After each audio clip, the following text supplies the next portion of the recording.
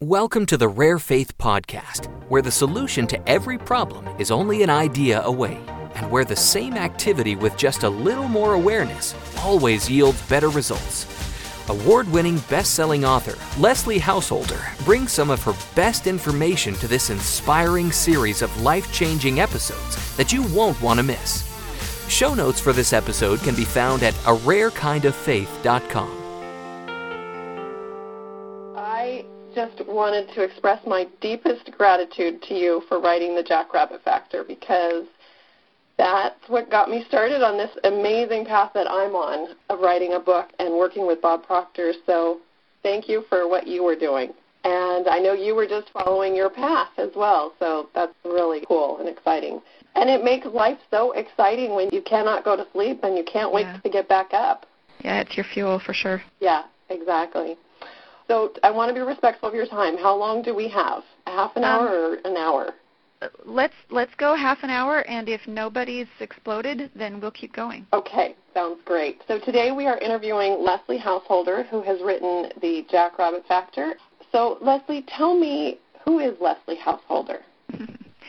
Okay, Leslie Householder is first wife and mother of 7. That is the reason I do everything that I do, is because of my family, and I have such a passion and a desire to be with them so much and to develop their talents and to build our relationships and everything that it began my quest for finding the way to have the life of freedom that I was after, and it started my whole path. So, I'm all-American, just passionate about life and all that there is to learn. I'm convinced that there is no way we can learn it all while we're here, and so I'm just trying to get it all in while I can. Yeah. Oh, I totally understand that now, especially having lived an experience of not doing any personal development and then moving on to that path of just waking up. Exactly. So tell me what your journey has been in terms of personal growth. At what point did you start, and where were your kids in the mix of that? Did you start for your children or? Okay, well, it's I look back, probably that path began when I was 12. My family lived overseas, and one summer we couldn't afford to go all the way back to the United States. So, no, actually, let me back up a little bit. The summer that we could afford to go back to the United States, they put me in a summer camp that was 2 weeks long that was all about fun and activities, but every day we sat for maybe 2 or 3 lectures given by people who were really excellent at motivating youth to becoming all that they can be. And I remember as I sat there, I thought, man, I feel something here. As a 12-year-old, I liked how it felt, and I decided, one day that's what I want to do. I want to help people feel the way I feel right now. And I didn't know how that would happen or what my message would be necessarily. But then when I married, and we wanted me to be able to stay home with the kids when they came, and we were looking for a way to be able to afford that kind of a luxury. We had some friends who were doing better than we were, and they recommended that we attend some seminars with them. Mm-hmm. And so we started going to these seminars, and we were going probably about once a month to different speakers who had a message on personal development, on goal setting, on sales training, just a variety of things that were giving us the kind of education that you don't get in the regular school system. And honestly, it was what kept me going. I was discouraged about our situation. I was discouraged about having to work even though the children were coming, and I was convinced, actually, I had somebody else say that, the father was a full-time dad too, and I thought, well, as long as we can have anything we want, why not let's both try to be home with the family, not just me. And I think it was just the seed that was planted at that time that kind of spoiled me. I was not going to be satisfied with anything less, and it put us on this path of personal development. We attended probably more than 100 seminars over the next 7 years, and life didn't necessarily change much. We were just as strapped as ever at the end of that, but each time something was growing inside of us, and you do enough of that, and at some point it has to spill over, and it has to start showing up in your life. I'm absolutely convinced of that. And then what was the turn? I mean, this is kind of silly because I've read so much of your background that it's like, I know what the turning point was for you. Go ahead and tell me. Yeah, well, I know people listening to this don't always know. So, well, I had come to the point of just being fed up with the roller coaster ride that it was, feeling good coming away from the events and, hitting rock bottom again within a couple of weeks, and then just climbing hands and knees like in a drought to the next one just so that we could get uplifted again. And it was getting tiring, and we had spent a lot of money on these over and above groceries, and I was in a depression to the point of calling the police on a kid who broke my broom. And this is where my mindset was, just frustrated. And so I told my husband, all right, honey, this is it. I'll go to this next one coming up, but after that I am done. If something big doesn't change here, I can't justify it anymore. I'm just going to have to learn how to be happy and satisfied with this, with destitution. We're going to have to find a way. Oh. And we attended that one, and it's kind of funny because I had said this would be my last one. And while I was there, I was distracted. I guess I just wasn't hungry enough because I wasn't paying attention. I don't know. I may have been fuming over how much money we'd spent to get there. I was worrying about the kids. I don't know what was going on. But once it was over, everybody was in a buzz about what they'd just learned. And I'd never seen anything like it in 7 years. And I'm like, wait a minute, what did I miss? And I turned to him and I said, well, what did he say? And the speaker had just spent like 2 hours or more developing an idea, and what was he going to say? You can't just hand someone the information. You have to experience the process as well. And I was just mad at myself. I'm like, I can't believe this. And 3 months later, everybody's still talking about that seminar. And I'm like, oh, my word, I missed it. And so gratefully, the host decided to bring the same speaker back for a full 3 days instead of just a 2 to 4 hour intro. And I said, all right, this is the last one, my second ultimatum. But this time I decided I was going to absolutely be ready and on the edge of my seat with my pen in hand and just ready to get it all. I wasn't going to let it skip by me this time. And about halfway through, something struck my husband in a different way as well, and we looked at each other and we're like, oh, my word, that's all it is? And all of a sudden, all those years of seminars and all the little nuggets that we'd been gathering kind of got boiled down into one very simple but beautiful package of truth. And we're like, that's all it is. And in 3 months, with that new awareness, we tripled our income. Wow. In 3 months. And it was like that breakthrough that everybody looks for, And I look at it like one of those combination locks that has the dials on it, and you have to line the numbers up. And I saw that every one of those seminars, every book that we read, every audio we listened to was like putting one of those dials into place. Just putting one of them into place doesn't always unlock the lock. Mm-hmm. But once it's in place, it never has to be put in place again. It's there. And you don't know how many dials are on the lock that's keeping you in bondage, but one by one, they get put in place, and one day it springs open. And you think that last dial was the key, when in reality it was all of them leading up to it. Yeah. And I'm so convinced of that. Yeah. So what was the thing that you thought, oh my gosh, this is so simple? That was the stickman concept that we learned from Bob Proctor that I teach so often now. And what that is a symbolic representation of how our mind works and how the universe works and how we work together. And the reason it was so powerful is because, Anne-Marie, if I were to ask you, what is the sum of 72,364,454.09 and 643,247,217.95? I don't know. Is it a hard problem? It would seem like it would be. But really, is an addition problem difficult? It's not. When you put it down on paper, you're right. It's very simple. It's very simple when it's put on paper. And if I put it on paper, am I going to write out SEVENMILLION? No. No. What am I going to do? You're going to write out the numbers. I'm going to use symbols. Yeah. And what I realized is that all those years, we were listening to all these seminars and reading all these books, and that is a lot of verbiage around how success works. Uh-huh. It's like a long, drawn-out arithmetic problem. It's so simple, but when it's so wordy, it gets lost. Right. You can't wrap your brain around it enough to be actionable with it. Well, and they say that you only absorb like 5% of what you hear. Right. So anyway. Good luck. 5% of that math problem, you'd get a 5 or a 7 out of it. You know what I mean? Yeah. So what this concept did for us, this visual representation, this visual aid, it boiled everything down into symbols, and my brain could handle it. And all of a sudden I was looking at how this law of attraction thing works and how this fear, what fear really is, and I was able to see it in symbolic form. And when it was in symbolic form, I thought, I can do that. And you know, how you feel about a problem has everything to do with how well you will succeed at it. And so all of a sudden, these challenges that came our way were reduced to their simplest form, and we could think of them in such easy terms, such simple terms. It wasn't, I didn't have to pour through my notes and remind myself of a million things that I'd learned over 7 years. Right. It was right there on one page. It's powerful, and it's just a matter of sticking to your goal long enough to come across these principles that can help so much. Yeah, just don't stop. Yeah. Just don't stop looking. At what point did you teach the Stick Man for your children? You know, I'm not sure I started there.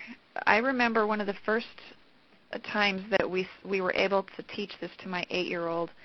I may have used the symbol. It's been so long I can't remember it. That was 8 years ago. But I did teach him how, I taught him the law of perpetual transmutation.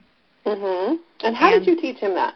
I explained that everything in our life, everything in our physical world began with an idea. It began as a thought. And he really, really wanted several sets of the expensive Lego sets that were, you know, the specialized parrots and pirates and, you know, the kind that's not just blocks and wheels, but Right. he wanted all these specialized sets, and I couldn't justify the expense. It was like $50 a box or something, and it was crazy. They still are. Now they're $100. I know. I grew up with Legos, but I'd never seen anything like what they have now, and I loved Legos. So we had these simple sets of blocks and wheels from the 1970s that he was playing with, and he really wanted the better kind. And I said, you know what? And honestly, part of me was fearing and doubting that I would teach him this principle and it might not work for him, and which is ridiculous because it works no matter what. But my fear was kind of getting in the way. But I made sure I didn't convey that as best as I could, and I just said, okay, Jacob, look, if you want these blocks fancy Lego sets, what you need to do is I want you to write it down, put it on paper. We're going to stick it on the fridge, and what you do is you just picture yourself having it. Imagine how it's going to feel, and allow yourself to plant the seed in your mind. Everything begins with a seed. It's not up to us to know how it's going to happen, but it is up to us to plant the seed and visualize it and feel it as though it's real, and then get to work. See what you can do to maybe earn the money that would pay for them, or just start moving your feet. And you know, he didn't know where they were going to come from, and I didn't know where they were going to come from, but I had convinced him that this process works. I mean, the younger the children are, the less scrutiny they put on over stuff like this. Right, well, because they don't know how to scrutinize it. They don't know that it might not work. Exactly. You know?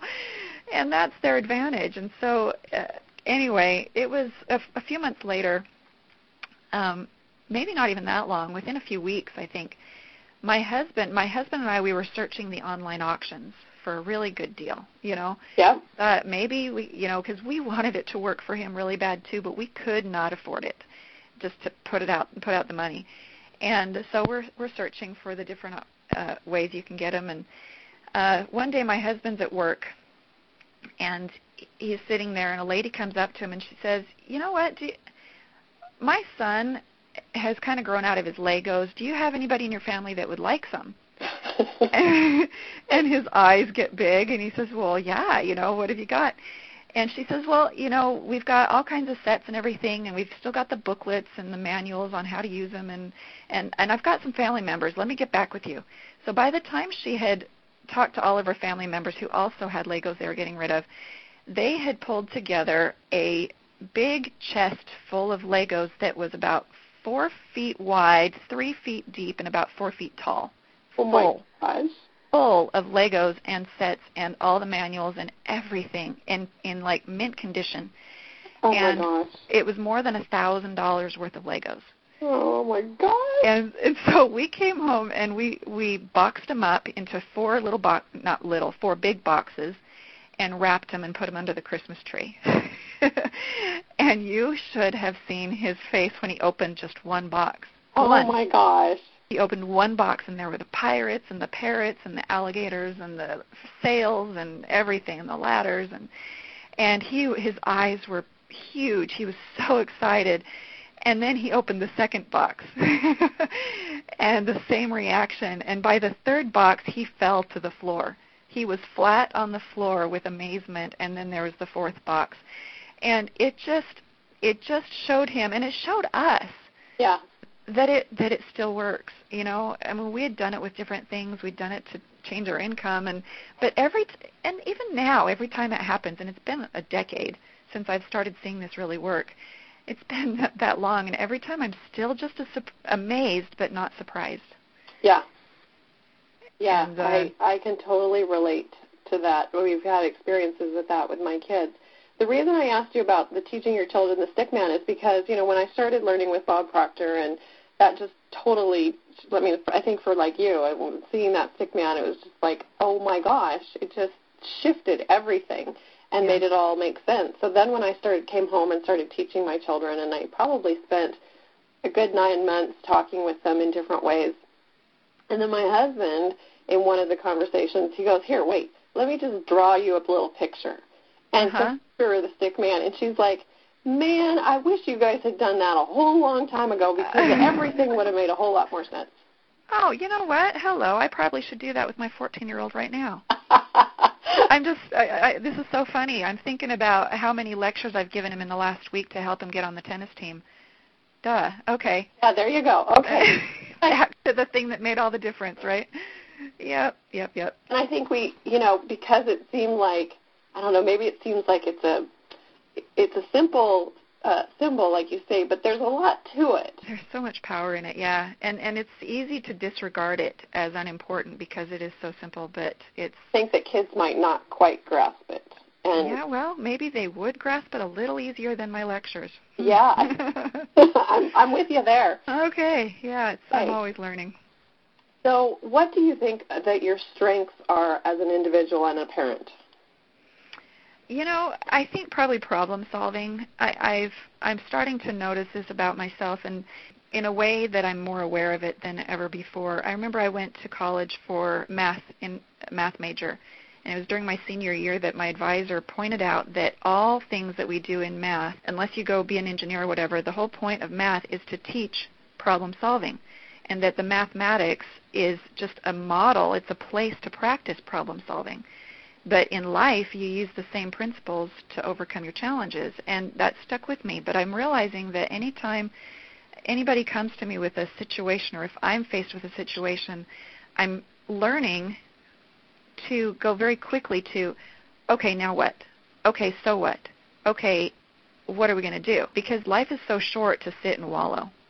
There's too little time to stew or concern yourself over, oh no, you know, I mean, we've been given the tools to overcome all things, and you know, the stick man being a big piece of that. But if I'm stuck and I don't have an answer to a problem and I'm feeling these wallowing kind of feelings, I'm more quickly going right to, okay, well, I know what to do about this. What do I want? Picture it, feel it, expect it, go to work. Done, you know? Yeah, and the more you do it, the better you get. I think so. And, you know, I will say this, though, that the more you do it and the more you see it work, it does not make your challenges any easier. It's just that the challenges that come, you're equal to. Right. And every one of them will stretch you just as much as the last one did, even though the last one is more elementary. Every one of them is going to stretch you. That's why you look at these gurus that you think they have it all. Their challenges are no less difficult than the ones they had 10 years ago, but they're just equal to them. Yeah. Yeah. And they are bigger. They do get bigger. Yeah, they do. They do. But you know what? I don't think I would have it any other way. But yeah, because that's what makes, I mean, when you grasp all of this, that's what makes life very interesting, especially when you... And that's where the joy comes from, the conquering. Yeah, you know, and even after discovering the principles and seeing them work in such a huge way and making such a difference in our family life, there was probably about a 3 or 4 at least 3 year span of time where it felt like the laws were suspended on my behalf. It felt like everything was absolutely opposite of what I had come to know to be true. And it made me question in different ways and ask new questions and seek deeper understanding of those principles, because I knew they were true, but why weren't they working for me now?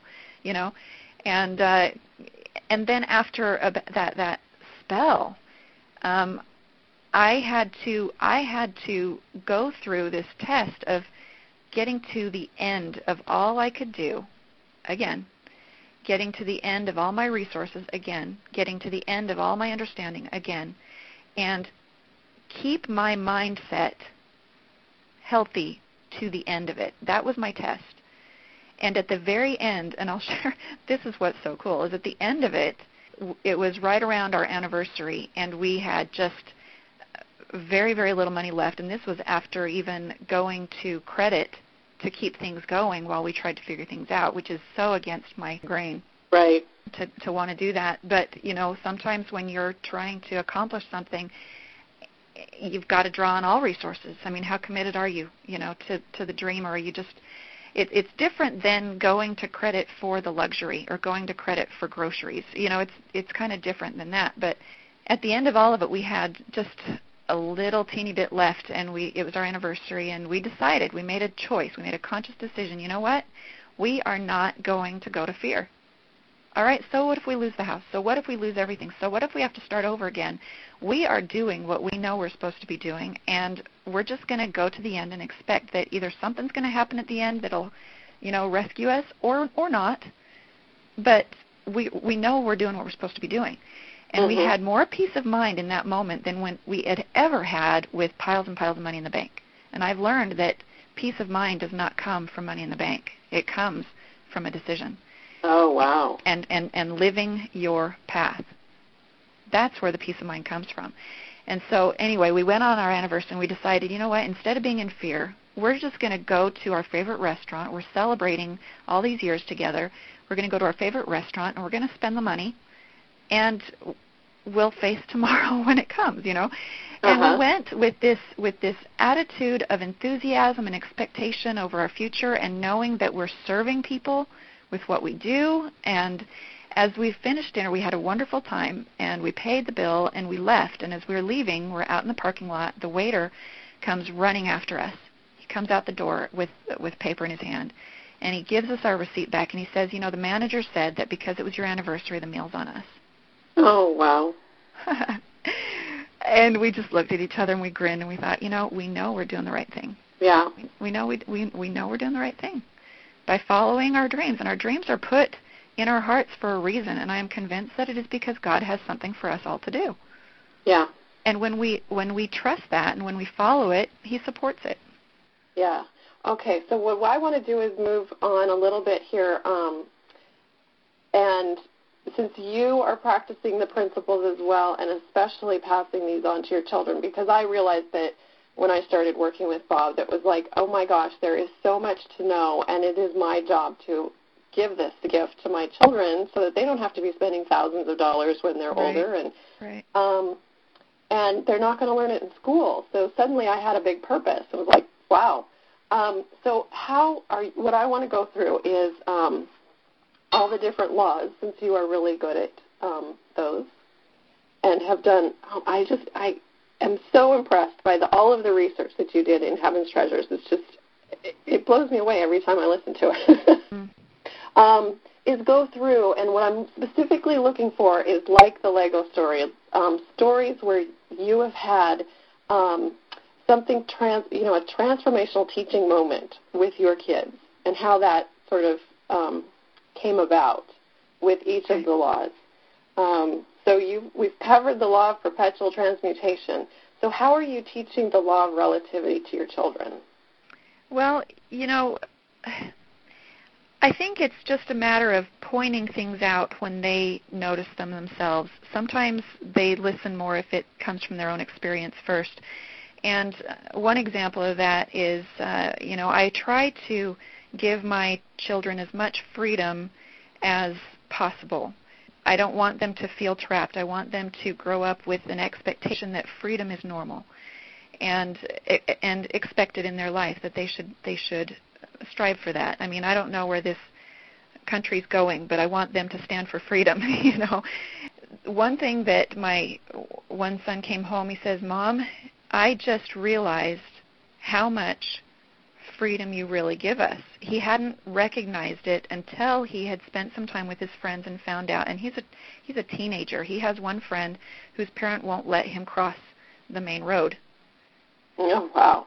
And that right there is the law of relativity. He thought what we had was normal until he was able to compare it to something more restrictive.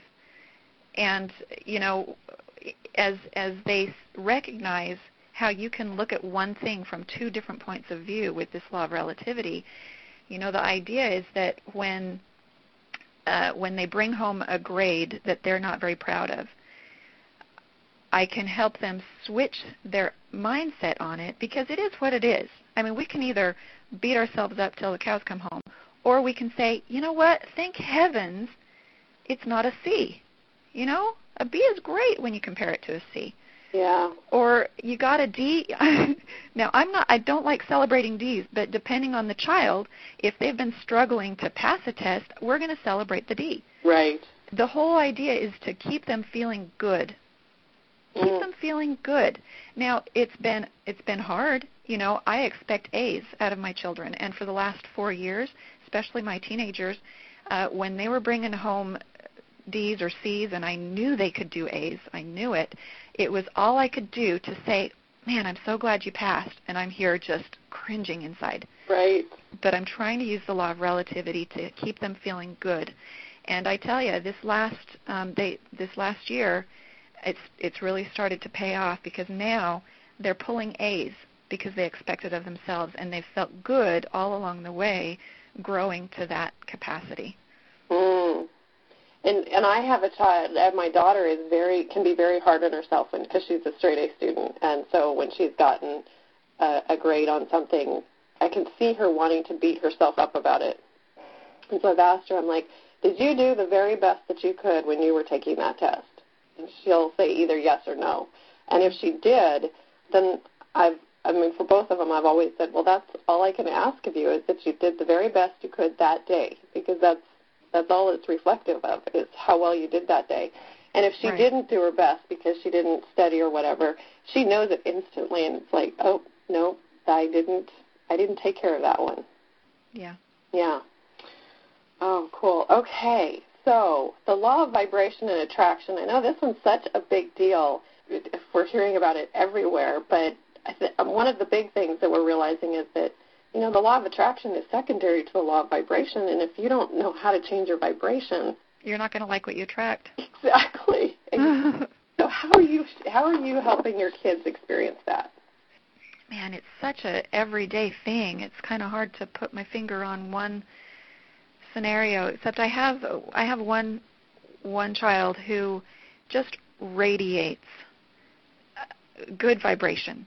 Everywhere he goes. It's his nature. I mean, you see his baby picture, and you see it in his baby picture. He came with it, you know. He just came with this amazing vibration. And I see how he is flocked with friends. I think there's such a connection between cause and effect as well, because, you know, vibration comes from the thoughts you choose and the feelings you allow to be generated in your heart. And it begins with gratitude. You know, that my kids have learned that they get better results when they stay in gratitude. I mean, that's a no-brainer. When you have a grateful child, they get more privileges, and they can pick up on my vibration. They know when I'm mad, even when I want to try to hide it. Yeah. They know it. And it's funny because we'll be on a family outing in the van together, and if something has set my husband and I off, maybe the kids have done something that annoyed us, and they can tell that we're on edge, and they can tell we might be getting angry, they know instantly that that is going to affect the results they have in their life. You know, that's going to affect whether or not they get the ice cream on the way home or whatever. Right. And so the first thing that happens is the car goes quiet. Because they don't like us to be angry, you know, of course, and we don't like to be angry. And so the car goes quiet, and someone will inevitably remember, thank you, Mom and Dad, for taking us. I mean, it just comes out of the blue, and someone always, always goes there first. And with that, you can tell that my husband and I, you have to respond to the gratitude. Yeah. You're welcome. And all of a sudden, we've softened. Yeah. And they're seeing how in our family, gratitude changes the vibration in our family. So if you can imagine, what does gratitude change with your vibration in your life, and what kind of blessings God can send? That's the parallel that I see. Now, how have you taught them to be verbally thankful like that? How have we taught them that? We tell them to say thank you. We tell them outright when they're throwing a tantrum, and we have to remind them, you know what, we didn't have to take you with us to the store today. We didn't have to take you with us, and you're throwing a tantrum that you didn't get that, on the shelf. I think next time maybe we'll just leave you home. And they say, well, and we say, no, look, stop right now and tell us thank you for taking you. And so we have to just point it out, teach them, train them to say thank you. And it might not be felt the first several times or for a few years. It may not even be heartfelt, but speaking it can often create those feelings and be the seed for creating things. You say it and it can become it. That's a good tip. That's a very good tip. I think I need to pick up on that one. Because I have a few who like to throw a lot of temper tantrums, so that's good. Yeah. The law of polarity. Some of these, it's like they don't show up nearly as much. They're not as good of opportunities to teach, but and if there's nothing that comes to you, that's quite all right. Well, polarity has been a topic with my kids. Mm-hmm. When things have gone really horrible, they've had a bad day, then I like to say, you know what, there is this law of polarity thing that says you can count on this, that because this was really, really horrible, there is something amazing that can come from this. Let's look for it. And it just becomes a conversation. And I've got one daughter who now, when something's really, really bad, she'll start looking for, well, where's the good? If something is this bad, there's got to be something good. And if you can just train your kids to be aware that there are both in existence, and that it exists. I mean, the story, they love the story of the two little boys that go to the Christmas tree, and one of them sees all this manure everywhere. And he's like, what is this? What kind of a Christmas is this? All this poop everywhere. This is awful. This is the most horrible Christmas I've ever had. And just crying and whining. And the other one, he's romping in it. He's tossing it around. He's having so much fun. And the mother says, what on earth are you doing? He says, well, with all this poop around here somewhere, there's got to be a pony. My kids love that story, and so sometimes we'll bring that up and remind them that, there's just a lot of poop around, so let's go find what there is good. Let's just find it. That's a great story, too. Okay, the law of rhythm. Law of rhythm is alive and well at our house. And a lot of it comes from, they see what my husband and I are working on, and there are some times that we're working on a project so hard and heavy that everything else in the household falls apart. And we call it a temporary season of imbalance. And it's the seasons where my kids have to, if they want to eat, they've got to go make their own food. And which, by the way, law of polarity, they're learning how to cook. Yeah. There's always a good on the other side of it. But the laundry piles up and they can't find their clothing. Well, if they want it bad enough, they'll go figure out how to do it themselves. So a neighbor may come to our house, and they may not have a clue what we're doing, and we can look pretty scary sometimes with the way our household is run. But it's a temporary season of imbalance, and we have come to be at peace with it because of this one story that I learned. When you're on your way to a goal, in the middle, things get messy. It's just the way it is. In the middle of a life-saving surgery, it would appear that a murder has occurred in the room. Right. And so when the house looks like that, I just say, okay, this is our murder. But pretty soon it's going to get buttoned up, and it'll be saving someone's life. So that's the law of rhythm. We've just come to accept the flow of good and bad, and trusting that nothing bad is permanent. And back to the bad day, my kids, if they've got a bad day, they know a good one's coming. And that is such a gift to teach your children that, because it seems so obvious sometimes, but for a child it's not obvious. When things are bad, they wonder if that's the condition of their life from here forward. Right, because they just don't, especially the younger ones, don't understand the concept of time. Yeah. Yeah. So you teach them to look forward to the better day coming. It's good that you're having a bad day, because otherwise you wouldn't know what a good day was. Right. We can be grateful for this day. Right. And most often it's just a conversation. You know, they pick up on these principles through conversations and how you respond to your own challenges. Right, exactly. Oh, well, you make me feel so much better about the fact that my laundry piles up. Oh, my heavens. Yeah, no, forget that. You know, I have decided that the Beverly Cleaver image that we were fed 50 years ago did my psyche such a disservice. Yeah, I agree.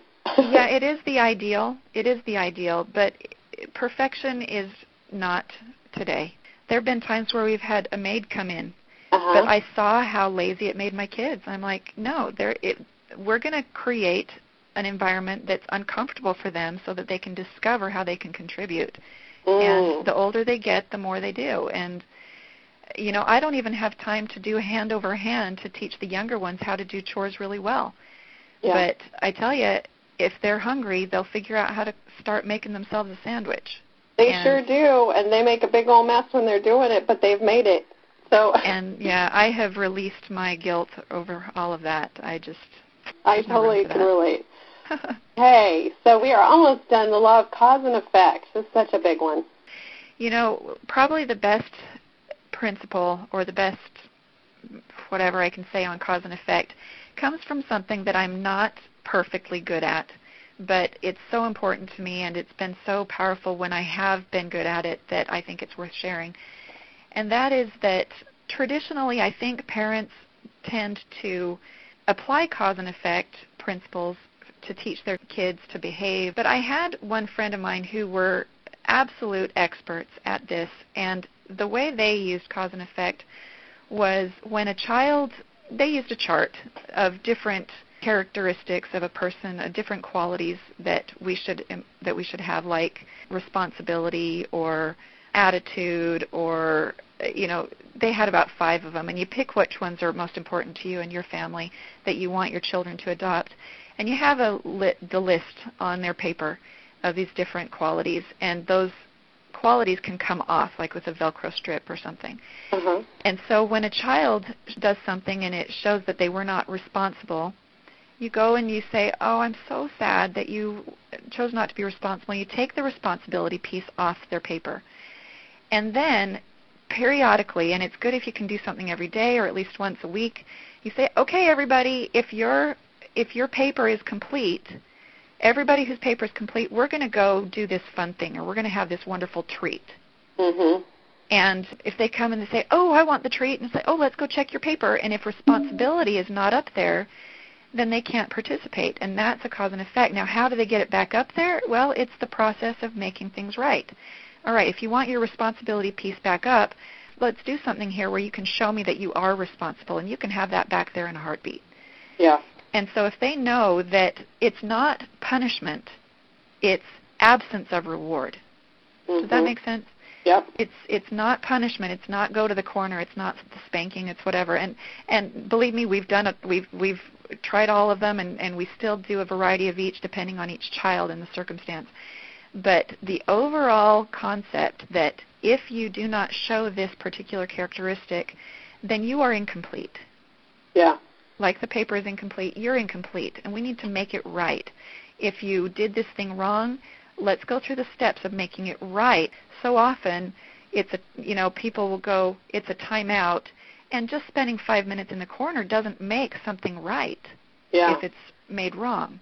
They've got to show the responsibility of actually putting it together. And for the older children, you don't make them do it. You just let them be incomplete for as long as they can stand it. Yeah. Oh, and when they miss out on enough stuff, then it becomes their idea to go make it right. Right. So have you started this chart? The reason I kind of hesitate that I'm not really so great at it is I did this chart when my oldest was, probably 10. and my young, and I had a new baby and everything in between. And it worked like magic. And I do have a recording of the teacher who taught me this principle. I have the recording at my website, so if I can point people to that later. It's a free recording. But after that, we moved. And after the move, I never quite got back in the groove of it because we had moved. And we've been here 5 years, and we're still unpacking and organizing. So, I can relate to that. I've been here 8 years, and I still have boxes that I haven't. Yeah. So I can tell you that it works like magic. Yeah, okay. That and we still use the principle, even though we don't have the charts up. Mm-hmm. So, but it's a wonderful way to teach the kids responsibility and empowerment, and it's all on a positive spin. Yeah. Exactly. Okay, last one, law of gender. Yeah, law of gender, I think we call it gender and gestation. It's kind of the two of them together. Yeah, I like gestation better. Yeah. It makes more sense. It does. And, it's teaching patience. The kids have seen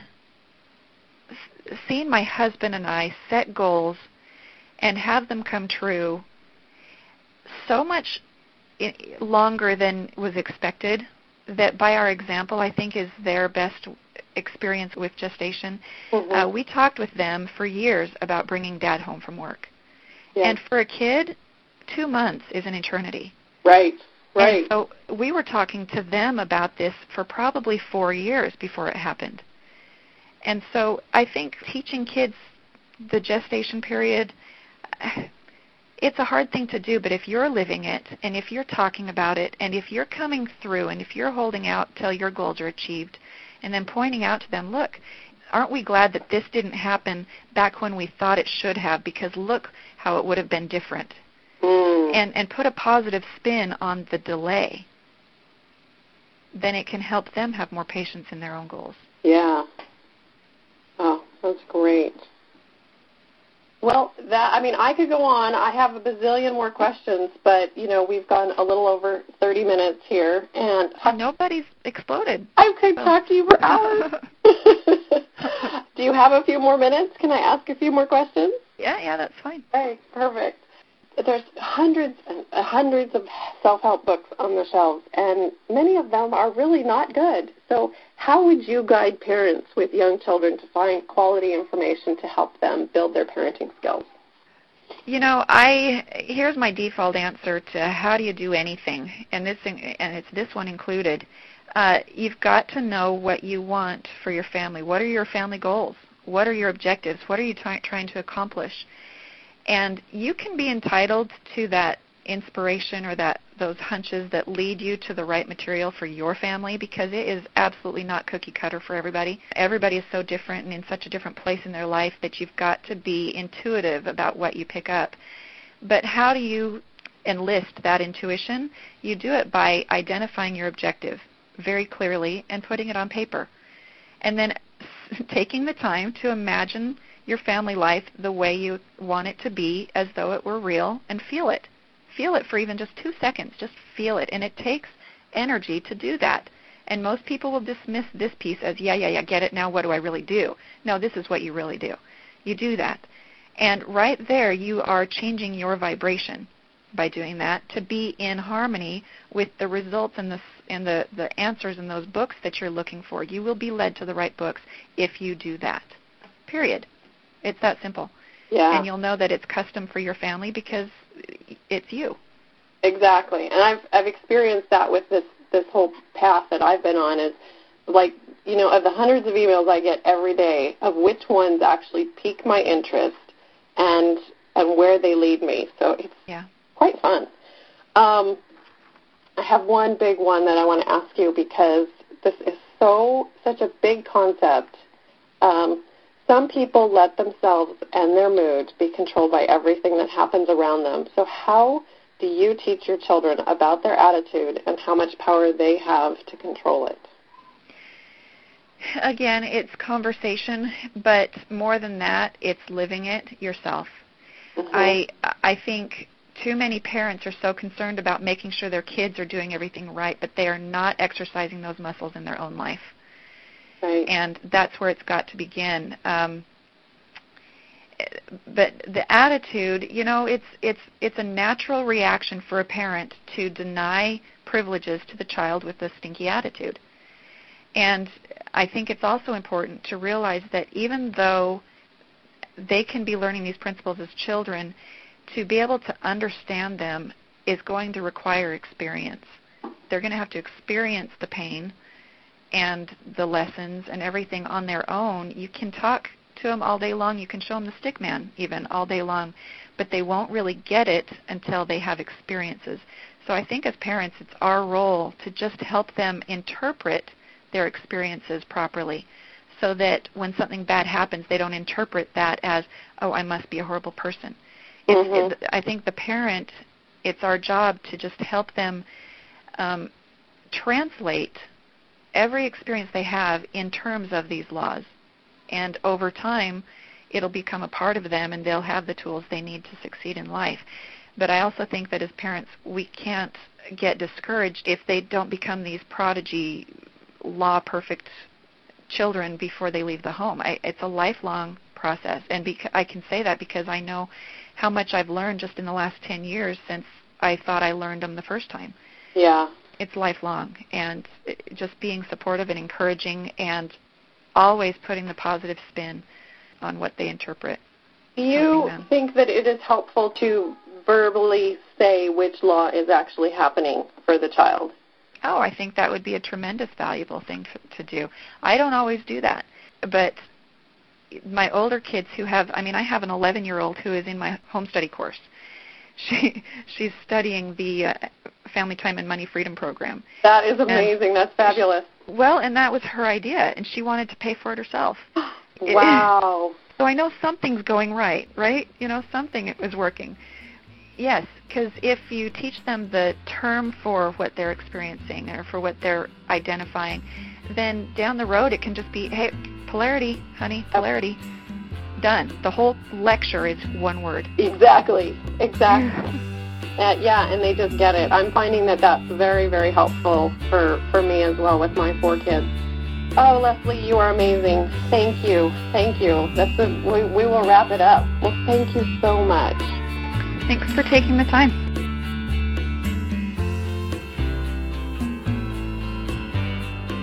This concludes today's episode of the Rare Faith Podcast. You've been listening to Leslie Householder, author of The Jackrabbit Factor, Portal to Genius, and Hidden Treasures, Heaven's Astonishing Help with Your Money Matters. All 3 books can be downloaded free at ararekindoffaith.com. So tell your friends and join Leslie again next time as she goes even deeper into the principles that will help you change your life.